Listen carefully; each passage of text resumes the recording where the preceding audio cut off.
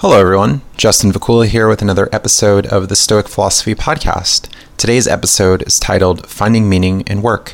Visit my website at justinvakula.com, where you can find links to my social portals, including Facebook, Twitter, and Instagram, and see past content on SoundCloud, YouTube, iTunes, and Stitcher. Support me on my patreon.com page, in which I offer several rewards to supporters. I explore the tradition of Stoicism with goals to inform, empower, and help others benefit from practical wisdom of ancient Greek, Roman, and modern thinkers, including Epictetus, Marcus Aurelius, and Seneca. For the Stoics, a main focus is pursuing virtue to attain a well-examined life through practical applications of philosophy, acting with good character, using reason to form accurate, careful judgments about the world, and achieving contentment. Stoic writers focus on many perennial human concerns and urge people to take action, applying what they learn to everyday life. Self-improvement is central to Stoic thought, strengthening and improving one's mindset. Today's episode is brought to you by a donation from a supporter who requested an episode focusing on finding meaning in work. Thanks for your topic request. Full-time work and even part-time work, whatever it is, can take up a significant portion of someone's life, have an impact on one's life satisfaction, happiness, or contentment, and may lead one to define themselves based on their workplace role. Conflict and concerns at work can also spill over to life outside work, and a sense of purposelessness, isolation, and repetition can lead one to be unsatisfied with life. People may also feel stuck or trapped in a position which has little room for advancement or improvement. Marcus Aurelius, in his Meditations, talks about taking action and doing the work of a human being, rather than remaining at home and perhaps squandering our short lives. Your task at work, while it might seem to lack meaning, serves some sort of purpose and keeps the world going. Marcus writes, "In the morning, when you rise unwillingly, let this thought be present. I am rising to do the work of a human being. Why then am I dissatisfied if I am going to do the things for which I exist and for which I was brought into the world? Or have I been made for this, to lay under the blankets and keep myself warm?" So how can we find meaning in work? Optimally, we want to find a job which matches our interests, skills, and values. Perhaps someone values making a contribution to society and derives purpose through helping others and would not like packing boxes in a warehouse, for instance, which doesn't seem to them to have a large impact of societal good. Maybe working in a customer service position wouldn't be a good fit for people who would prefer a more quiet job with a low degree of social interaction. Maybe someone likes to work individually rather than in a team setting. Mismatch between preferences and what one's job is can cause one to find low satisfaction in work. If you're currently unemployed and looking for work, consider being more careful in your job search and not compromising too much with your job selection. Consider taking career inventories, available for free online, to be aware of your skills and preferences. Ask trusted friends and family members about their appraisals. If you're currently employed and do not find meaning in your work, consider looking for a new position, but changing environment and job might not be a remedy for dissatisfaction in life. Evaluating your mindset and changing the way you handle situations, view challenges, cope with difficulties, could lead to more contentment and gratitude for your current situation. Perhaps your options for changing jobs are limited, so if that's the case, you can work on being more accepting of your current position while also looking to change the situation as much as you can. Might you think that your job is like a grind, that you're repeating the same tasks again and again and not really applying yourself as you think you could? Maybe the people you work alongside with annoy you, aren't good companions like your trusted friends, and don't provide a good deal of intellectual fulfillment or whatever else you might be looking for.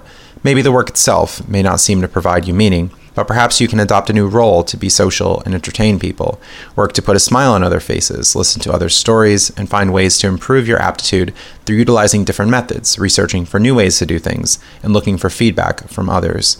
An attitude of acceptance can be helpful in being more content with work and finding meaning. We can accept the workplace for what it is, rather than becoming cynical, complaining, and dreading going to work, especially if changes we make fail to provide more meaning in our lives. We can say that this is only a part of our lives, work, and look forward to other areas of our life. We can have work-life balance in gaining meaning through our hobbies, interactions outside of work, travel, nature walks, exercise, or whatever it is that you enjoy. We can accept that not all areas of our lives will be optimal. Can we even have a perfect job? Surely there will be some elements, especially when we're dealing with other people whose behaviors we can't control, but no matter how hard we may try, others will repeat their behaviors and not live up to our expectations, no matter how reasonable we might see the expectations. Other coworkers might not perform their tasks well, contribute little effort, and be difficult to deal with. We can anticipate this and not be so distraught when expectations are not met. Instead, we can work to improve ourselves, maintain good work performance, and be more accepting of what's outside of our control. Maybe we expect to have extremely meaningful experiences on a regular basis and become distraught when we fail to experience elevated moods through what we can consider larger doses of meaning. However, these experiences can be rare. Maybe your work won't contain great experiences every hour or every day, and you'll have a good deal of downtime or repetition of certain tasks. Maybe you won't always get to apply yourself on a large level, and your contributions won't be recognized. A cure for this lack of meaning may be to expect less and look for more meaning outside of work. We can accept that work will sometimes, or even most of the time, have dull moments. Is it reasonable to expect a great deal of meaning on a frequent basis, especially when some of the novelty of work may wear away, when we're not learning as much, when we're more situated in our tasks, and work seems more and more mundane? In his letter titled On Nature as Our Best Provider, Seneca writes, "There have been found persons who crave something more after obtaining everything, so blind are their wits, and so readily does each man forget his start after he has got underway." Reducing our cravings for so much meaning and accepting that it can be more difficult to find later in experiences at work can help us be more content. Here's another passage dealing with acceptance from Seneca's letter titled On the Conflict Between Pleasure and Virtue. He writes, "To have whatsoever he wishes is in no man's power, if it is in his power not to wish for what he has not, but cheerfully employ what comes to him." If we can reduce our desires, our expectations, and not become angry or annoyed because things aren't the way we prefer, we can be more content about our current situation in life or work. We don't want to just employ an attitude of passive resignation in all situations, though. As I mentioned, we can work to influence change, but in many cases, no matter our efforts, the status quo persists. We can work to be more tranquil in situations we may find and bear them the best we can. We can work to deal well with adversity and not allow our mood to drastically change given circumstances at work. We can look for support from others to cope with adversity, even other coworkers, and make a good effort to get through the workday with little stress, not compounding problems and creating emotional distress of our own making. We can experience a sense of gratitude focusing on the positive areas of our work, whatever they may be, that we have a steady stream of income, that we are recognized for our efforts, that we're applying ourselves in some way, that others enjoy being in our presence. Again, not all areas of work or life may be optimal, but surely some things are going well.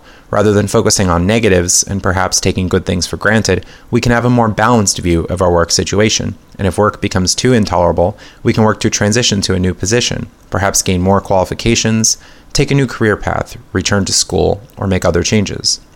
Some may find themselves working too many hours and neglecting other important areas of life. Perhaps a remedy for this could be found in reducing desires outside of work, not spending as much money, and being content with a more minimalist life, with fewer material possessions, less spending on food, which can come about by reducing times eating out, ordering delivered food, and preparing more food at home. We can create a budget spreadsheet if we don't already have one, and eliminate areas of our spending. If our monthly expenses are lessened, we can feel a reduced urge to spend our time working, and won't need to meet certain self-imposed monetary goals each month or year. We can find that happiness can come with less, and look for it not in a lavish lifestyle, but instead in time with others, time to ourselves, and in expensive hobbies. Buy clothes in a thrift or discount store rather than being concerned with brand names and current fashion trends. Limit entertainment expenses. Track your spending and avoid many impulse buys. Go to a grocery store with a shopping list and stick to it. Reduce snack foods. Cease to link food with pleasure and eat simply while eating healthy. Spending too much time at work can lead to exhaustion, burnout, and fatigue. Perhaps you're working too much to afford certain things you don't really need and can instead reduce time at work by reducing your expenses.